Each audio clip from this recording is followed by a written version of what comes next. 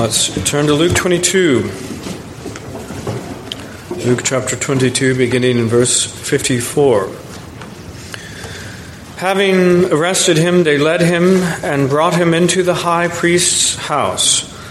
But Peter followed at a distance. Now when they had kindled a fire in the midst of the courtyard and sat down together, Peter sat among them. And a certain servant girl, seeing him as they sat by the fire, looked intently at him and said, "This man was also with him." But he denied him, saying, "Woman, I do not know him." And after a little while another saw him and said, "You also are of them." But Peter said, "Man, I am not." Then after about an hour had passed, another confidently affirmed, saying, "Surely this fellow also was with him, for he is a Galilean." But Peter said, "Man, I do not know what you are saying." Immediately while he was still speaking, the rooster crowed. And the Lord turned and looked at Peter. Then Peter remembered the word of the Lord, how he had said to him, "Before the rooster crows, you will deny me 3 times." So Peter went out and wept bitterly. Let's pray. Heavenly Father, what a sad chapter. And Lord, one that we perhaps in ourselves would not choose to seek out. But Lord, you've given it to us for a reason, and we pray, Lord, that we might know it. And Lord, you have given us this mirror indeed of ourselves, this representative of the human race, indeed a representative of your own disciples in Peter. And Lord, we may not, and do not like what we see there, but Heavenly Father, we do like what we see in Christ. And we do like, Heavenly Father, in your goodness to us and giving us your word in order that we might be saved, in order that we might be blessed, and how we pray it would be so to us. We ask in Jesus' name. Amen. Amen.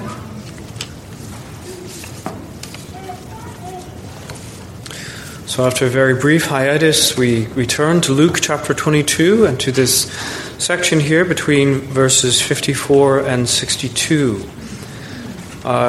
Very simply, of course, this is the story of Peter's denial.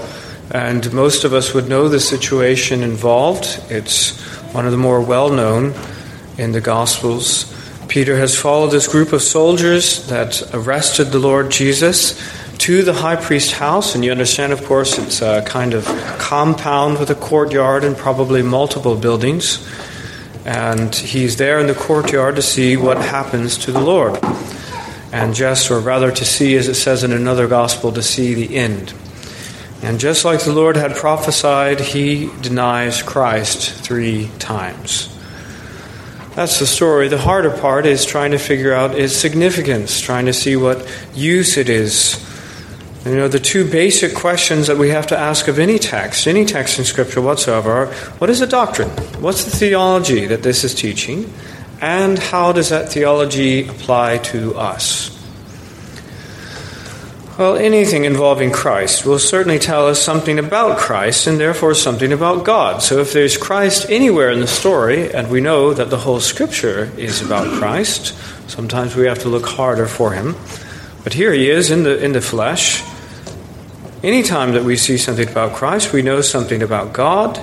And here we are reminded of his perfect knowledge of the future, his control over all things, his perfect holiness, but also his amazing grace and mercy.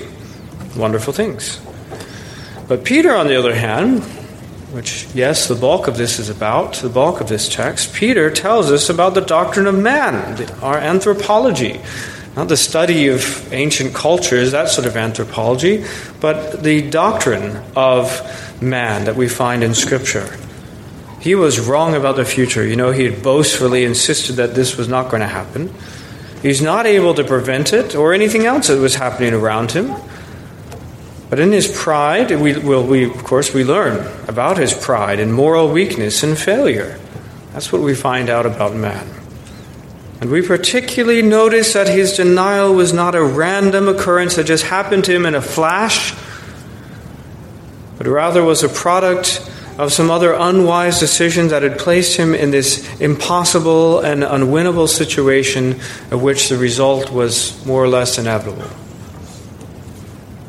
And friends, if that's the case with him, if it had to do with making a series of mistakes, of putting himself in this bad situation, how about now for us at the beginning of this year, when we are considering our ways of the years past and trying to chart our way for the future? Shouldn't we be looking at this and trying to learn some lessons for ourselves and those around us? Well, this is about Peter's denial in 3 very simple points. Peter blends in, denies, and regrets. Blends in, denies, regrets. So our first point is that Peter blends in. In verse 54, having arrested him, that is the Lord Jesus Christ, they led him and brought him to the high priest, into the high priest's house. But Peter followed at a distance. Now, there is no problem with Peter following the Lord. This is exactly what Peter wanted to do. Peter had said in John 13:36, "Lord, where are you going?" Jesus answered him, "Where I am going, you cannot follow me now, but you shall follow me afterward." He's speaking of his crucifixion, his death, his burial, and yes, his resurrection and ascension. That's what he's talking about. Peter said to him, "Lord, why can I not follow you now? I will lay down my life for your sake." Jesus answered him, "Will you lay down your life for my sake? Most assuredly, I say to you, the rooster shall not crow till you have denied me 3 times. So actually, this whole thing was in the context of Peter wanting to follow the Lord Jesus. So the fact that he followed him is not the problem. It was the manner of his following at a distance. Now that information provided in the Word of God is surely significant. It was not significant. It is not put in there for no reason. It's extremely important. Now, why did Peter do it?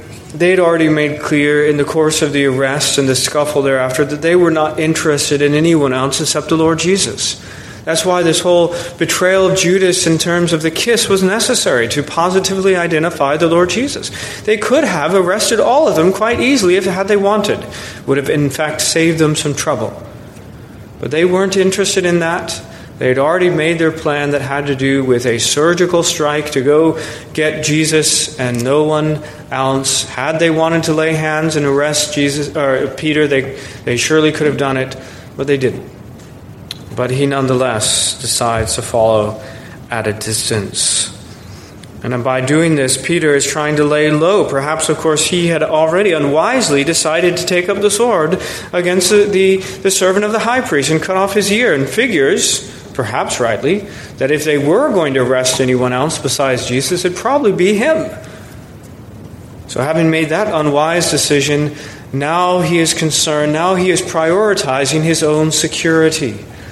So he's thinking, well, I do want to see how this turns out, but I also want to make sure that I don't get arrested. So what I'm going to do is follow at a distance. He is making his own safety and security the priority.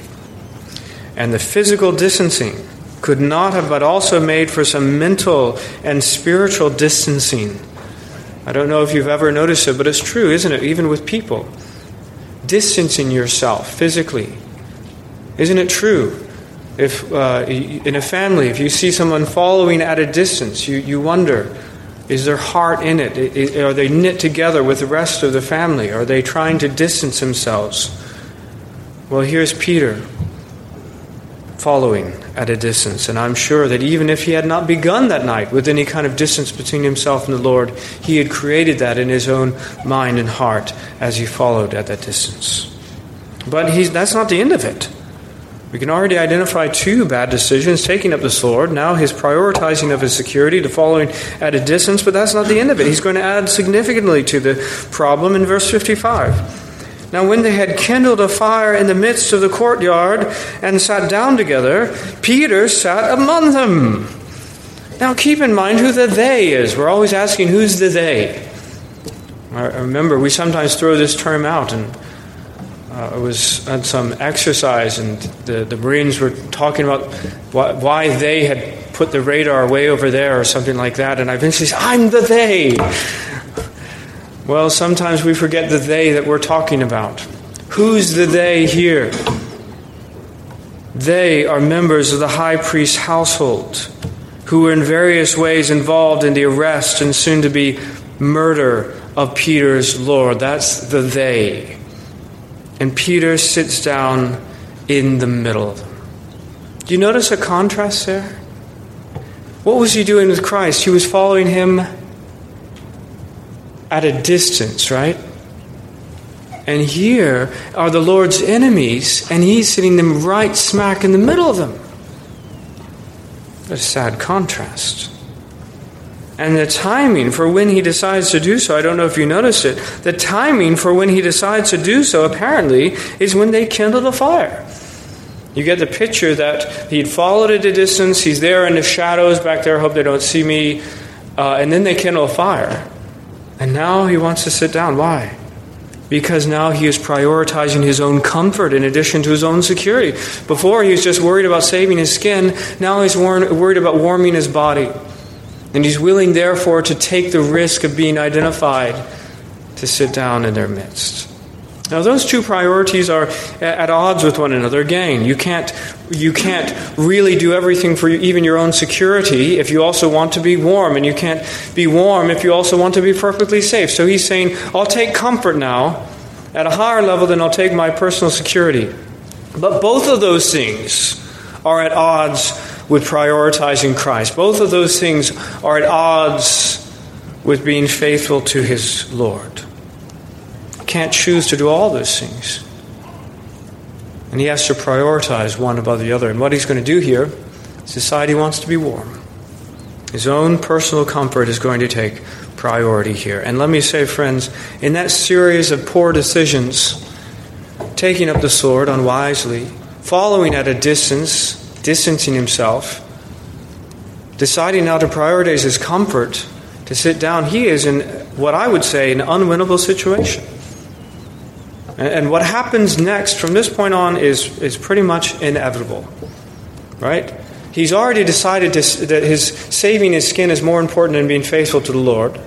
But beyond that, he's saying his comfort is even more important than saving his skin. And there he is, sitting down with the Lord's enemies, hoping to blend in with them. Because that's what he's doing, isn't he? When he sits down, he's hoping not to be noticed, hoping not to be identified. And that's the whole point of these denials.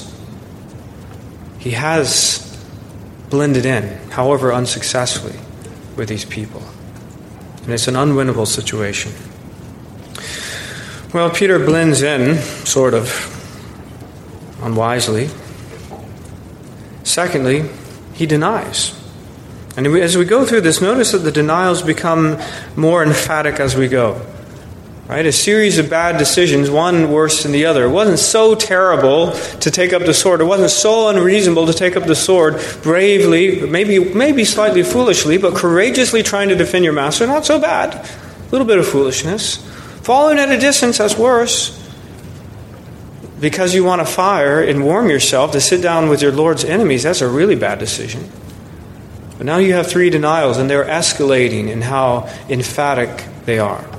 Verse 56, a certain servant girl, seeing him as he sat by the fire, looked intently at him and said, this man was also with him. And friends, I hope you understand the power of a look. We were just discussing not so long ago the idea of even those in a prison camp encouraging one another with eye contact, reminding that they're not alone as Christians in this place. The power of eye contact. And here, this girl, though she is just a servant girl, but she addresses herself directly and rather boldly to Peter, looking at him intently. And she ought to have guessed that Peter would probably not want the matter been brought up. You understand that. So this was a bold move by the servant girl. Peter didn't want this to be brought up. But she summarized it by her looking intently, as well as her simple and direct statement is confronting Peter. And there's a contrast, isn't there? So here's this servant girl being very direct in her speech, being very bold in the way that she is looking intently at him. and speaking actually what is the plain truth. And Peter withers under her look. Because he's already given in, hasn't he? If he wanted to be identified with the Lord, if he didn't mind being identified, well, he would have already made different decisions. But he's already capitulated in his heart. And so he needs to deny it. So he thinks. He says, "Woman, I do not know him." I'm not the main disciple. I don't even know him. I deny knowledge of the Lord Jesus Christ. Well, the second one, in verse 58, and after a little while another saw him and said, "You also are of them." But Peter said, "Man, I'm not." You are also of them, the group of disciples. He recognizes him. He has seen him before. Perhaps in some previous context, as they've been in Jerusalem, they've seen him but perhaps even that very night, because this again was a group of the people who were returning in various ways involved in the arrest of Christ. And maybe they've already seen him, as we're going to see. Somebody certainly did. He says, "Man, I am not." And I think we rightly have an exclamation point in our translation that points out that it's a little bit more emphatic in the way it's stated. It's not the end. In verse 59, you would think by this point he might just decide to get up and say that his warmth is not worth another denial. And he's not going to be able to in any ways keep this ruse up forever. If he so cares about his own security, he ought to at least leave the situation. But unfortunately, then about an hour had passed. After another hour had passed, he's there. It hasn't clued into this yet. Another confidently affirmed, saying, "Surely this fellow also was with him, for he is a Galilean." You understand what he's saying there? It's not he's looking at him and says, "Oh, look, he looks like a Galilean." It's his accent, right? And what that tells us is that although Peter had no interest in affirming his belonging to Christ, had no interest in speaking anything like that, but rather only of denying it, he had obviously been talking about something over that last hour in order for there to be this new evidence that he was a Galilean. He had a northern accent, and in the course of talking informally at some point during this hour, probably most of it, they had figured out he was a Galilean. And one wonders what sort of small talk Peter found to pass the time while his Lord was being tried for his life next door. What kind of small talk he found with the enemies of his Lord, but he found something to talk about. And of course it demonstrated what they all knew, that he was with Christ. He couldn't deny it. He couldn't hide it. Even though he tried as much as he could, there was no way in the end for him to conceal his identity no matter how he tried. It was all in vain. He was found out. But he has to deny even here. Verse 60, but Peter said, "Man, I do not know what you're saying. I don't know what you're talking about." We know from the other Gospels that he punctuates this third and final denial with a curse. A curse. Because that will prove that I'm not a Christian, with this curse. Sometimes people do that even today. That's why, the world wants to get you young people to use bad language, to curse. Because it demonstrates you're with them and not with us. But it didn't work in the end, and it won't work with them. They want you to say it. They want you to curse. But it didn't really change the fact that this man was a Galilean and one of Jesus' disciples. No one was actually fooled, but Peter had succeeded in denying his Lord not once, not twice, but 3 times. Not before the Sanhedrin, not before the high priest, not before Pilate, but before the servant girl and this motley crew of low-level servants of the high priest. He had succeeded in making small talk and warming his body, but he'd also succeeded in denying the Lord, the very thing that he said he would never do, but rather die before he did so, 3 times. When Peter blended in, now he's denied, and thirdly, he regrets, because in verse 60 we see immediately while he was still speaking, the rooster crowed. Now the rooster crowed, that's the wake-up call. We have alarm clocks. I heard one this morning. But in previous time they had roosters, God's alarm clock, programmed by God so that at the coming of the dawn, the rooster crows. In addition to being this herald of the morning, we rightly think of the rooster as being proud. The rooster speaks so loudly and unashamedly. No one else is even awake, but here's the rooster walking around like this, proudly crowing. He doesn't care who hears him. He's glad if the whole world hears him speaking loudly and clearly. That's what the rooster does. Much like Peter throughout the Gospels, except when it counted, except when it mattered. There he's speaking in low terms, probably trying to conceal his accent unsuccessfully, and refusing to speak of the Lord. Well, this rooster has become the wake-up call in a different sort of way for Peter. And in verse 61, the Lord turned and looked at Peter. Because this was the thing, right? He said, before the rooster crows, before he makes his sound in the morning, that means in the near future, Peter, before that happens, you're going to deny me 3 times. And so the Lord looks over. And even as he himself was being tried as a prisoner, as he is soon to be condemned, he was yet the judge of all the earth. And he looks over with his eyes of purity and his eyes of righteousness and holiness, and he looks at this sinner and sees him. He was the judge, and he's also Peter's friend. And here he had offended the judge, and Peter sees it. And he had offended and betrayed his own beloved friend and master. And I wonder which aspect of these things grieved Peter the most. I don't know which one grieved him the most, but we know that he was grieved. Because Peter remembered the word of the Lord, how he had said to him before the rooster crows, you will deny me 3 times. He remembered that. He remembered that. That's the theme in Luke, one of them. Coming to remember the prophecies of the Lord, coming to remember the promises of the Lord. It has the word remember more than any other book in the New Testament. Started back in Luke chapter 1, in the words of Zechariah in 1:72, to perform the mercy promised to our fathers and to remember his holy covenant, the oath which he swore to our father Abraham. And so the whole gospel is about the Lord remembering his holy covenant.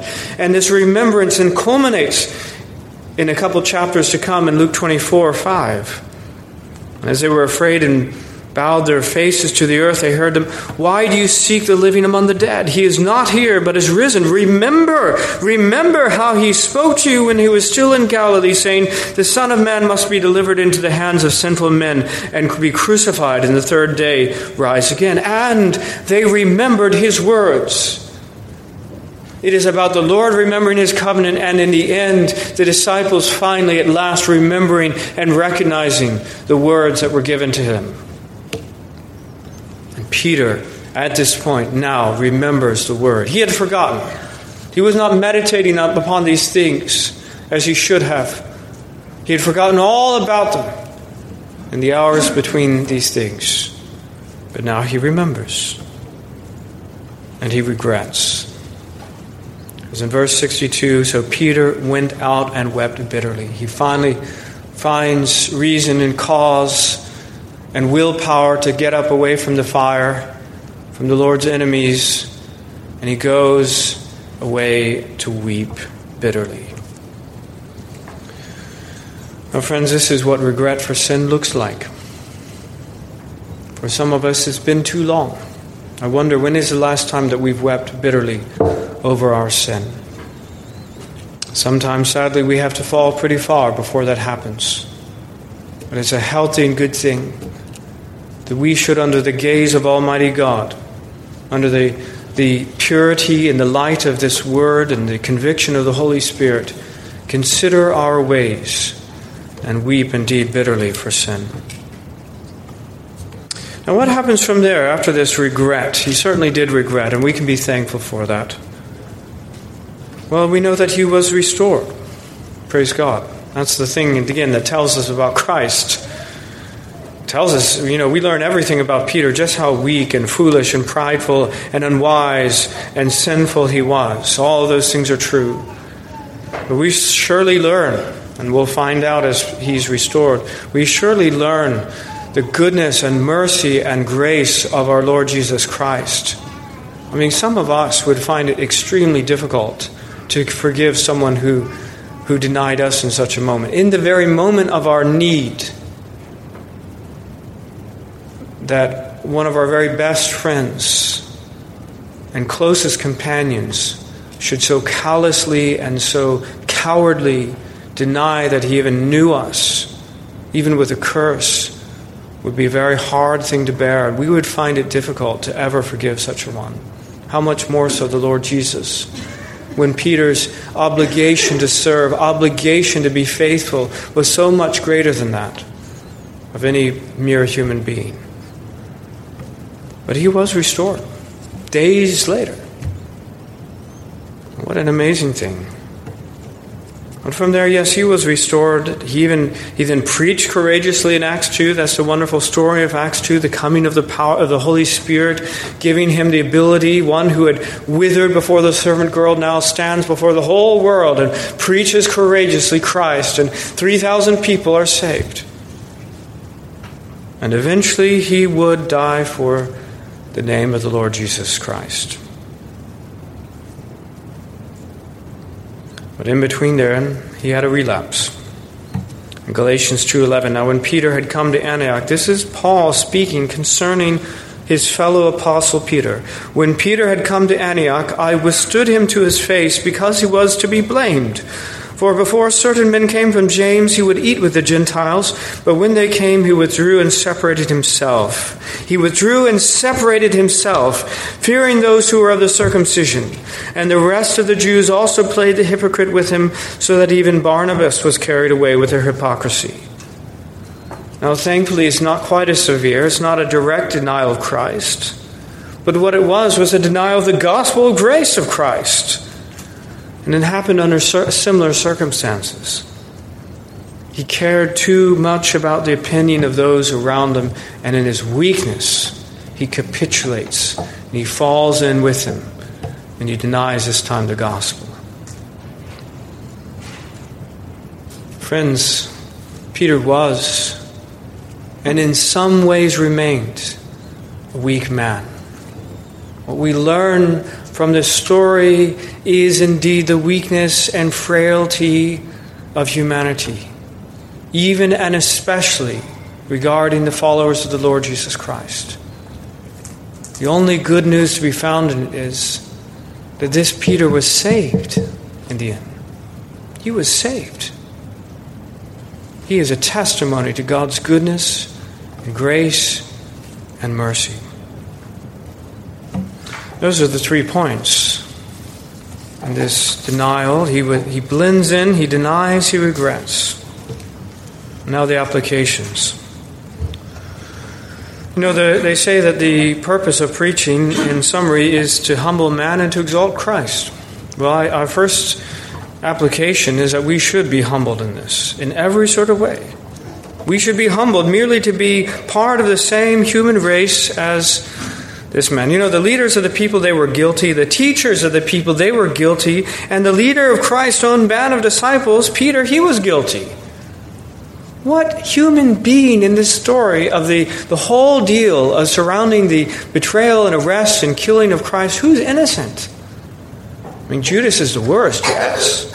But there's nobody innocent in this. Whether by actual their doing, or whether by their inaction, whether by their denial, whether by their distancing, whether by their collusion in one way or another, everyone is guilty and shares in this sin. You know, this thing that was asked of Peter was not too much to ask. He was not being asked to die for the sins of God's people. He was not being asked even to defend Christ physically. He tried to, but was told not to. All he was asked was simply to own up to the fact that he was with Christ. Own up to the fact that he was a Christian. It's a very minimal expectation. And let me say, it is absolutely an expectation of all Christians. Peter had heard the words of Matthew 10:32.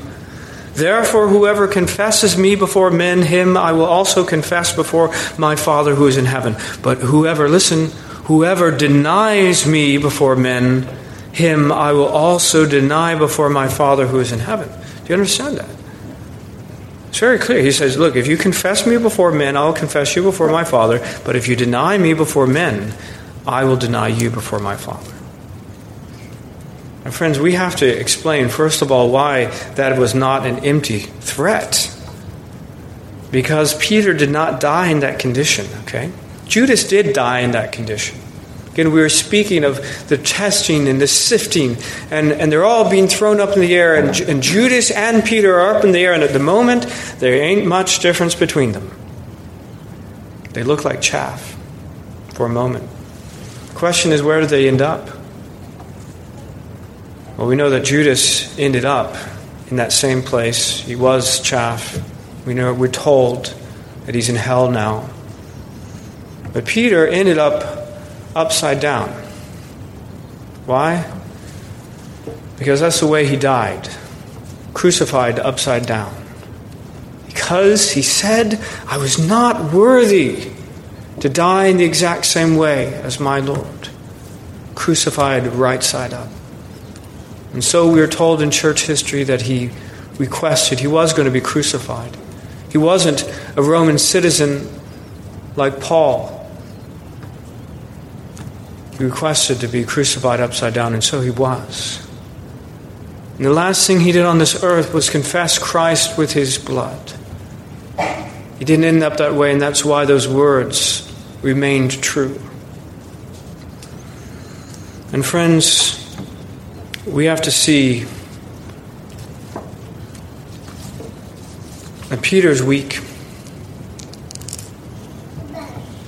Peter is, in a way, like Adam, a representative of us all. Not that he was a federal head so that he acted for us all, but just that we see in him a prime example of us.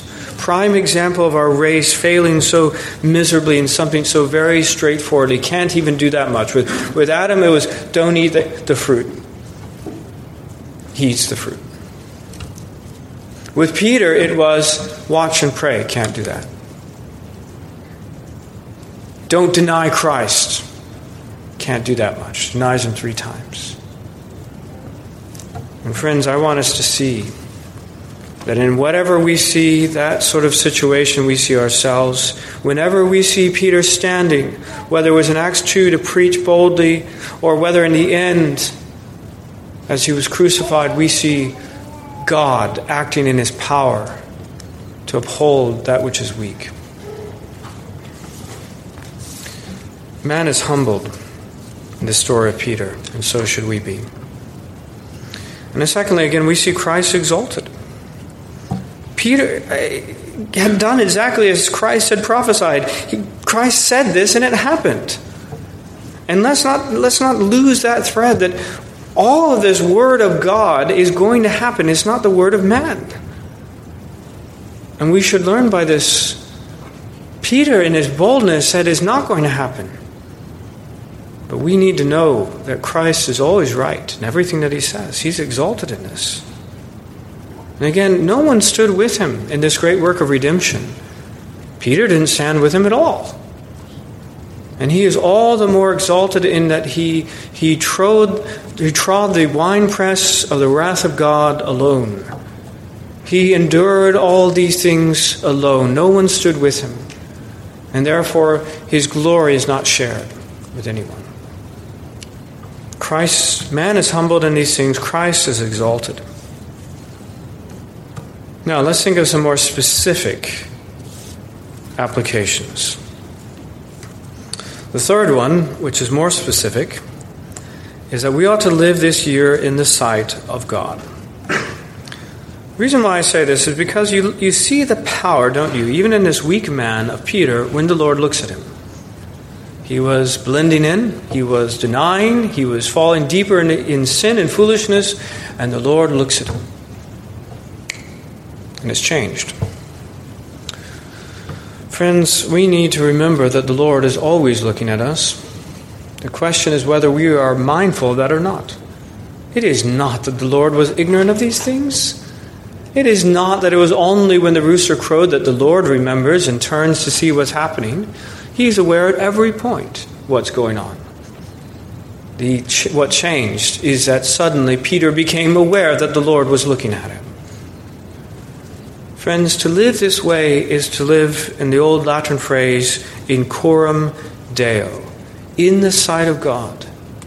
The Puritans and all those who have been of use in the history of the church did themselves and recommended to others that we should live in the sight of God. Live our lives in the knowledge that we are naked before God. And our thoughts and our intents and our words and our deeds, they lay open as an open book continually before God. And the issue is simply that we remain aware of it, because if it is so powerful. If we are continually aware of living in the sight of God, it makes all the difference in the world. So different than the idea that maybe in darkness we can conceal ourselves. No, rather, that we only think, we only say the things that we would do right in the immediate presence of the living God. So we should live this year in the sight of God. And fourthly and finally, here's the one that I'm going to spend the most time on, the last one, which is stop distancing yourself from Christ and His people this year. Stop distancing yourself from Christ and His people this year. It's another way of saying is stop trying to blend in with the people of this world.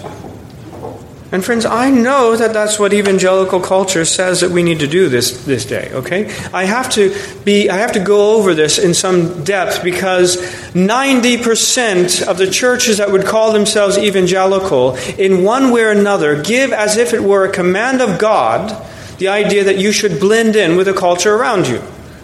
That if you care about evangelism, that you are going to blend in as much as people around you. Have you ever heard the quote, "When in Rome, do as the Romans do"? You know, a lot of Christians actually think that this is in the Bible. It's certainly not. Okay? The first mention we have of anything like of it is Ambrose, who is a church father. But listen to the actual words that he wrote. "When I go to Rome, I fast on Saturday. But here, in Milan, I do not. Do you also follow the custom of whatever church you attend, if you do not want to give or receive scandal?" Okay, friends? He is not talking about following the customs of the pagan world, but of the pious traditions of the church in things that are entirely indifferent concerning what day, for instance, to fast on, whether it's this day or that day. And if you go to another church, you should submit to the judgment of the elders in these things and not cause offense by deciding to do something else. That's what he's talking about. So if that's the application you want to uphold, then feel free. Fast all you want, whether on Monday or Tuesday or Wednesday or Thursday or Friday, I don't care. That's the kind of when in Rome, do as the Romans do. Now in the Scripture, the closest thing we have to it is the statement in 1 Corinthians 9:19. "For though I am free from all men, I have made myself a servant to all, that I might win the more. And to the Jews I became as a Jew, that I might win Jews. To those who are under the law, as under the law, that I might win those who are under the law. To those who are without law, the Gentiles, as without law, not being without law toward God, but under law toward Christ, that I might win those who are without law." What is he talking about? He's talking about the ceremonial law. He's saying there is no such thing as being outside of the moral law, but he is talking about there are some groups who are under the ceremonial law, have been, and others who are not. The Jews versus the Greeks. That's the whole point of the larger context here. And he's talking about something that no longer has any real status under God, but is simply retained, some retain it, as habitual and cultural. And Paul himself cannot but speak and live consistently with the Word of God, but he's not going to offend them in matters that are indifferent, like dietary laws. And that's what he's talking about, whether you eat this or whether you eat that.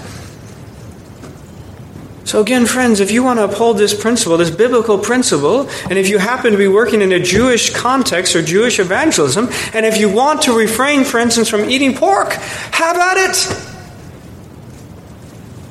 But there is no legitimate inference to be drawn from that to blending in with the pagan, unbelieving world around you. There is no legitimate inference to be drawn. There is no connection there. We have to be extremely clear about that. The Word of God does not tell us to blend in, and we should not try. Well, let me just say, Paul speaks also in 1 Corinthians 9 about the issue of Christian liberty. And here we understand a little bit more about the way it goes. He says this, "Now this I do for the gospel's sake, that I may be partaker of it with you. Do you not know that all those who run in a race all run, but one receives the prize? Run in such a way that you may obtain it. And everyone who competes for the prize is temperate in all things. Now they do it to obtain a perishable crown, but we for an imperishable. Therefore I run thus, not with uncertainty. Thus I fight, not as one who beats the air, but I discipline my body and bring it into subjection, lest when I preach to others, I myself should become disqualified." All right, so whatever he's talking about, this idea of Christian liberty, meaning that there are some things that are indifferent that we can choose to do or not to do, whatever he's talking about, it requires a heroic level of self-discipline, self-denial, and self-control. So again, if you want to talk about this principle that Paul is teaching here, make sure that what we're talking about is setting higher standards for yourself so as not to offend others, and doing so with strenuous exertion and self-control, that the only apt analogy that you could ever compare what you're doing to is that of being an Olympic runner or boxer. And if that's what you're talking about, friends, and again, have at it. Good to go. But is that actually the way that the Christian church of our day talks about such things? No. It's slouching down to the lowest common denominator. It's a plague of our Christian unions, for instance. Slouching down with the idea that somehow God has told us to blend in as much as possible in order to win them. No, Paul doesn't do that at all. He disciplines himself. He sets a higher standard in order that he would not offend any. And you know, the last thing on anybody's mind when these things are being said is the offending fellow Christians. That's all that's on Paul's mind.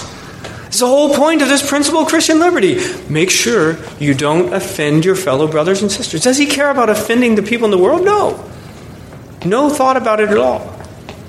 What he cares about is lest I offend my brother. That is the thing that he keeps bringing up. Lest I offend my brother in my conduct. Using my Christian liberty in such a way that it would offend the weaker brother. And again, friends, if that's the thing you're talking about, living your life in such a way to make sure that you do not give offense to your brothers and sisters, then I'm all for it. But it's not about trying to not offend the pagans around you, because there's no way to avoid doing that. Your mere existence as a Christian is an offense to them. I know I belabored the point, but I want you to see Peter made some bad decisions. Okay? I told you, the idea of taking up arms, that was a bad decision. The idea of following at a distance and distancing himself, that was another bad decision.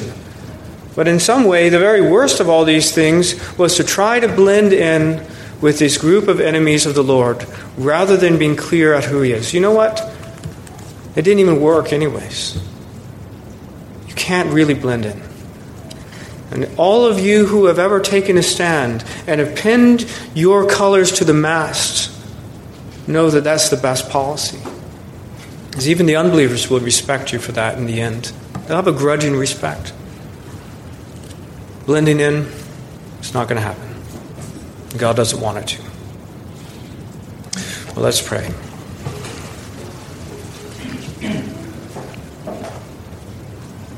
Gracious Heavenly Father, Lord, this is your word. You have given us this sad story of Peter for a reason. We know that there is no scripture that is without its use, and how, Lord, we pray that it would do us much good. Lord, we pray that we'd carefully consider the mistakes of our brother, one, Lord, who is united to Christ with us under the common head, and one, for all we know, might even be better, stronger, wiser than we. So, Lord, let us humble ourselves, and let us exalt Christ in his goodness and mercy and grace that should give forgiveness to such a man, and yes, to sinners such as ourselves. And we pray, Lord, that we would continually live our lives in this year to come in the sight of God, doing only those things that we would be glad to do were we in your direct and immediate visible presence.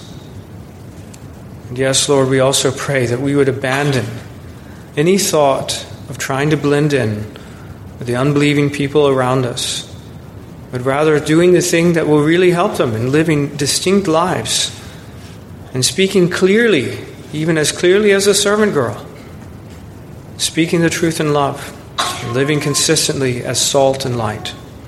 Lord, in our weakness, but in your goodness and grace, we pray that you'd enable us to do this. We ask in Jesus' name. Amen. Amen.